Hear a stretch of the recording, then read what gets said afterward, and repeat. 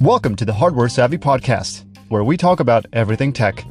As an avid Android phone user, I find that the interconnectability between Android phones, devices, and apps is a little bit lackluster. Let me give you an example. If I have a Samsung Galaxy Note S22 Ultra, which is one of the most latest phones that Samsung has produced and one of the biggest flagships on the market, if I'm trying to cast a video that I've just taken on my phone, on my, say, Vizio or a Samsung phone, I can use the phone's cast function to cast the screen or the video onto the TV. But I have to tell you, it doesn't work every single time. Or take transferring files, for example. If I have a certain file, a picture, a document on my Samsung phone, if I'm trying to transfer it onto a PC computer, I have to download programs or have to physically plug in my phone using a USB to my computer in order to be able to transfer that file onto a computer.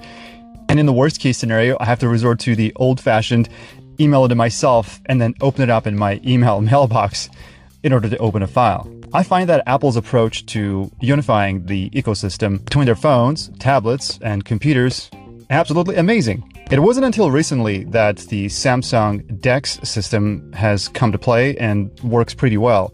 Samsung DeX basically allows you to download and install an application on your PC computer where after plugging in your phone, either via wire or wirelessly, you're able to sync the content from your phone, like pictures and videos.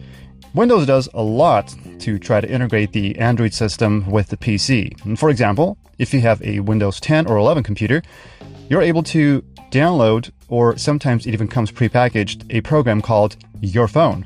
The Your Phone app comes prepackaged with Android systems as well as Windows systems as a separate download, which allows your phone to talk to your computer, sync your text messages, your phone calls, your pictures, and sometimes even videos. And you know what's the coolest part? You can even see your Android phone on your PC. Oh yes, if you don't believe me, you can actually control your phone using a keyboard and a mouse. Click on apps, open apps, for example, Facebook, TikTok. You can actually type stuff up in there as well. So as you can see, a lot of effort is being put into finding this intercompatibility between Android and the Windows operating system. And frankly saying, things aren't perfect, but they work pretty well.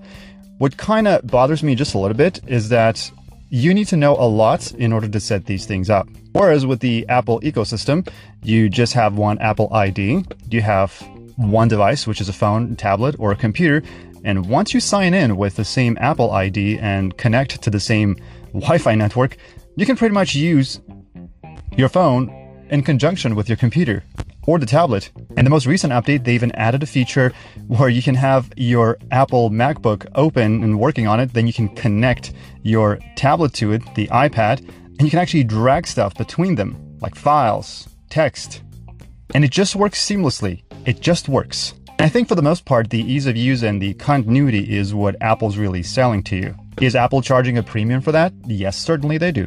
But some promising news came out recently where Google and Samsung are going to work together to extend this continuity. They're going to work on creating a better way to sync fitness data between apps. If you aren't much into fitness, this might actually have an implication on the way you actually do things. Let me give you an example. If you have a smart scale, and let's say you have a fitness app that counts your steps, the data from the smart scale as well as the app that counts your steps can be synced up together into one separate app. The Apple's equivalent of this is Health. The Samsung's equivalent of this is Samsung Health. In fact, the situation I have just described is something that I'm currently using. I like to hike and jog and exercise and sometimes even log my food. In one of my recent videos, in case if you haven't seen it, I have described how you can, for example, on a Samsung, use the Samsung Bixby to log your food. This data for Samsung users gets directly forwarded into the Samsung Health app. Also does the data from your step tracker and my smart scale, which measures my weight, my BMI, as well as my fat percentage.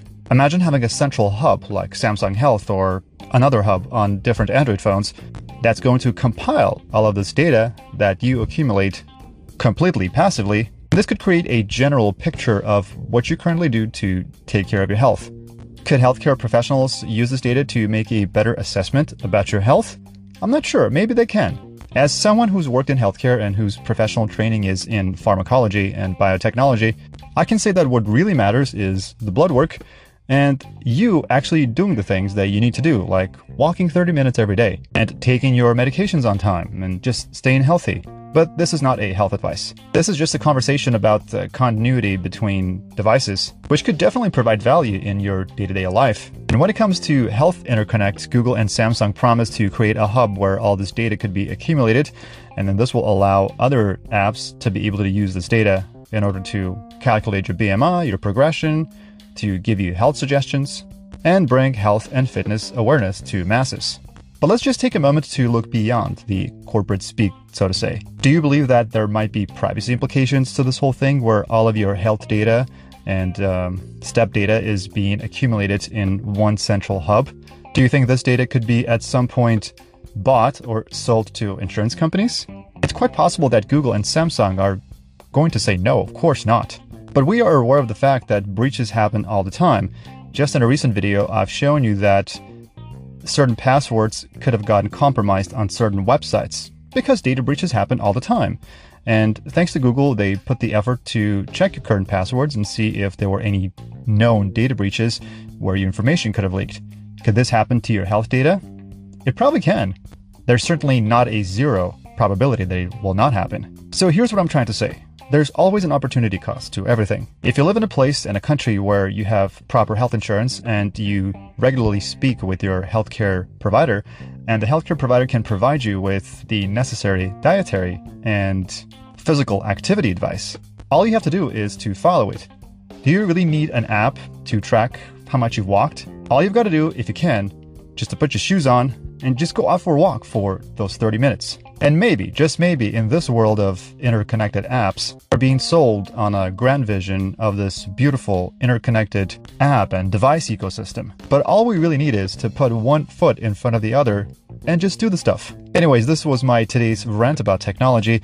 I've recently made a decision to purchase an Apple computer on which I can record all of my training videos for you guys, and it's been working out perfectly. I'm an avid PC guy, and I will always stay with the PC. Coming back to the opportunity cost and being efficient, without a shadow of a doubt, I can say that I can complete my previous activities about 7 to 10 times quicker on an Apple computer because I spent zero time troubleshooting. The Android Academy trainings are coming up very quickly, and I cannot wait to share those with you.